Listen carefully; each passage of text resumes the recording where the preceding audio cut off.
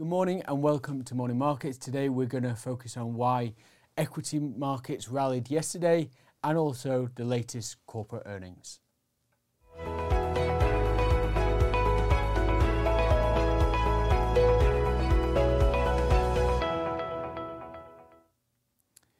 Yesterday we saw a rebound in equity markets as well as fixed income markets, and that was on the prospect of no additional interest rate hike from the Federal Reserve.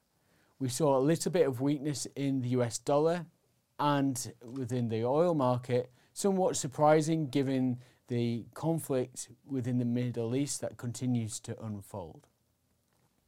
Investors globally very much are focusing on what Federal Reserve members, that's the US Central Bank, what the key voting members are talking about.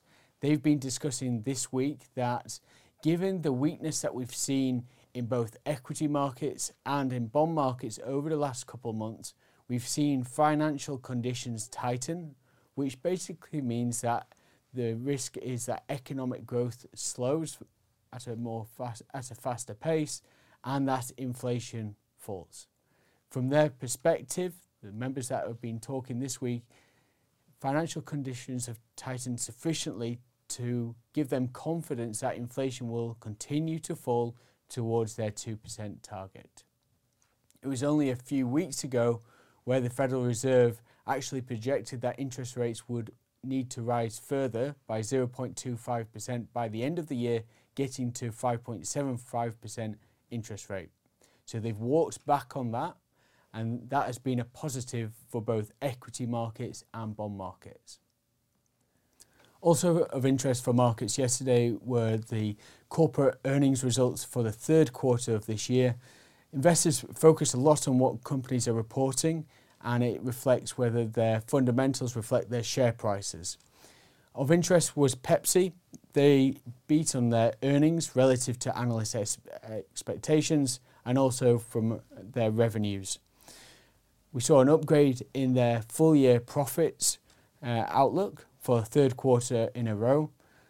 What they were observing that because of higher prices coming through, that was helping to boost revenues, and that was despite the number of sales volume actually declining. In terms of trends that they were seeing from the consumer side that they were looking to hunt around for better deals given the higher prices. We also saw LVMH, the luxury branded company, their sales growth numbers were actually slightly weaker, and that was because in China economic activity has been slowing, and therefore they were seeing less sales from their China division. In terms of tomorrow, we'll have EasyJet reporting, but the big focus for investors will be on Friday, where we'll get the major US banks reporting their earnings. So we'll keep you up to date throughout the week. Thank you for watching, and we'll see you tomorrow.